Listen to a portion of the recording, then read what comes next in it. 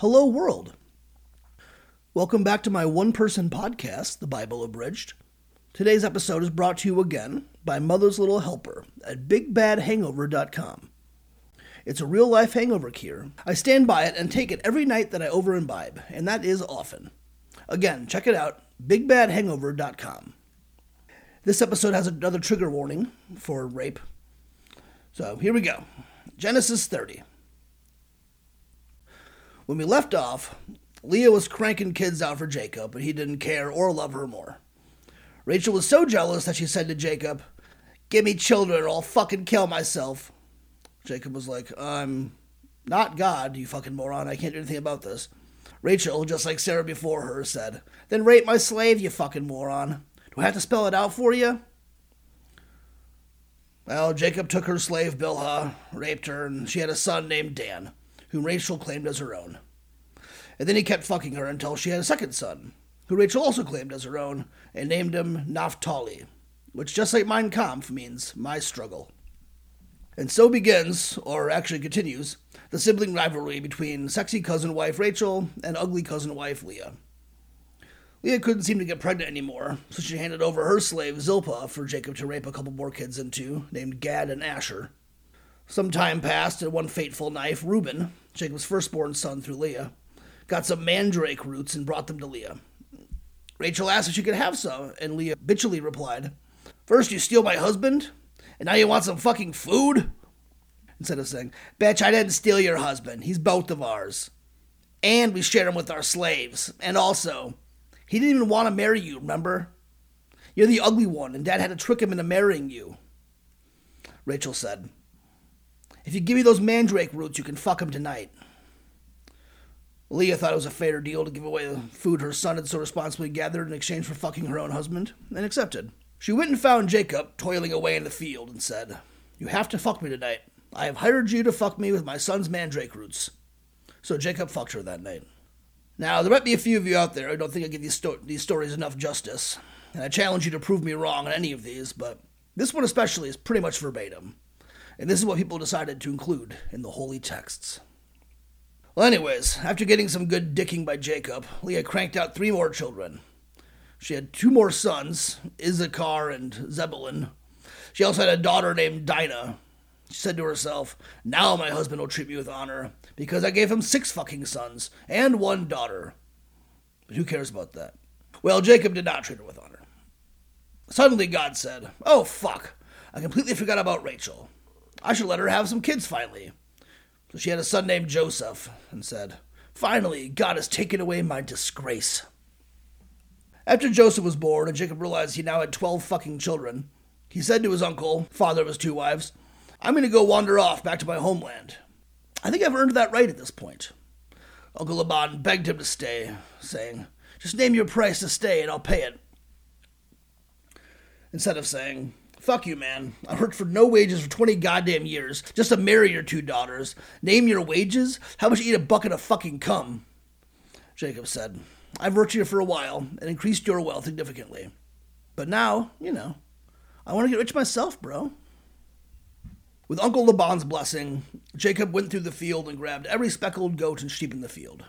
That way, they figured, they'd know all of Jacob's flock was speckled and all of Laban's were not. And God forbid a regular sheep gives birth to a speckled one, or vice versa.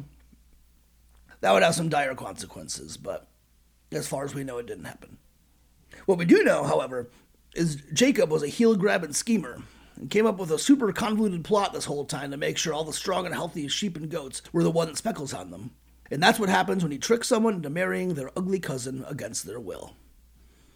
Anyways, Jacob had a good, healthy flock going. He was super rich. He had, and I quote, "large flocks, female slaves, male slaves, camels, and donkeys." Genesis 31. Well, it looks like Laban's sons were onto his scam, and Jacob had the sudden idea to get the hell out of town. He said to his sister wives, "Your father's being kind of a dick, as are your brothers. Also, your dad's a crook. That's why I pulled this long con on him. Let's go on to where I'm from. I'm sure my brother won't try to kill me anymore." Then Jacob continued, "God sent this terrifying celestial being down and told me all the male goats are speckled. So have them fuck a lot and make speckled goats and bamboozle your shitty uncle who keeps fucking you over. Now leave this land and go to Bethel, where you drenched a rock with olive oil." Leah and Rachel apparently replied in unison, "Our dad probably cut us out of the inheritance after selling it to you anyways, so fuck him, let's go." Jacob loaded his wives and children up on a series of camels and sent them on their way to Canaan. He followed with all of his sheep and goats and all the other wealth he'd accumulated his 20-year tenure at Paddan Aram. Also, before they left, Rachel stole all her dad's idols and totems, and Jacob apparently just lied right to his face and said, "We're going to stay here. We're not going anywhere. Don't worry." Then they totally did. They somehow crossed the Euphrates River with all this shit, moved into the hills at Gilead. Well, 3 days passed, and suddenly Laban noticed that there were fewer people around, and also his idols and totems were missing. He was fucking livid. He gathered up a posse of relatives and tracked them to Gilead. When he arrived in Gilead, God came down and said, "Don't you say a damn thing to Jacob. Nothing. Not a good thing, and not a bad thing." Laban and his posse surrounded Jacob, and Laban confronted him.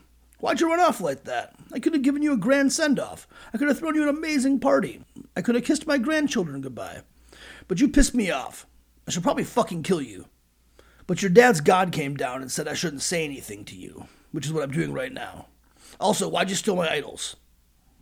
Well, Jacob said, "I ran away because I don't trust you. Thought you were going to take your daughters back or something on brand for you. I didn't realize someone stole your idols. If you find them, take them back, and I'll fucking kill that person." He didn't realize that Rachel had stolen them. Well, Laban tore everyone's tent apart, but Rachel had hidden the tools in her camel's saddle, sat in the camel, and told her dad, "I have my period, so I can't get off this camel." And Jacob finally snapped. "There, you searched everywhere. You didn't find shit. You didn't find shit because there's nothing here. Whatever you found, put it right here in front of me. Oh, there's nothing there? I know. Fuck you. What the hell did I do here? I worked for you for 20 years, and 14 of them for free. You suck. You're a shitty butthole." Laban decided the best course of action was to just calm down and said, "Jacob, those two women, they're my daughters. Their children are my children. These animals you have, they're all technically mine in the sense that I've decided they are. But, tell you what, let's make a covenant right here and now."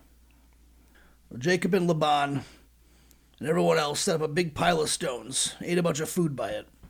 Then Laban said, "This pile of stones is my witness.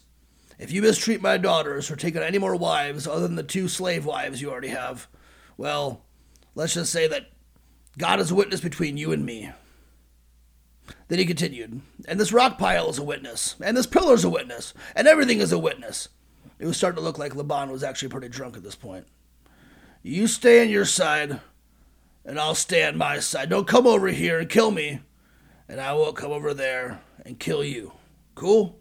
Everyone agreed, and Jacob even killed a baby animal, because either that's what you do in the situation, or because he was also very drunk. The next morning, Laban kissed his daughters and grandchildren and went home. So that's that. Tune in next week for episode 9, where we continue the story of all of these people.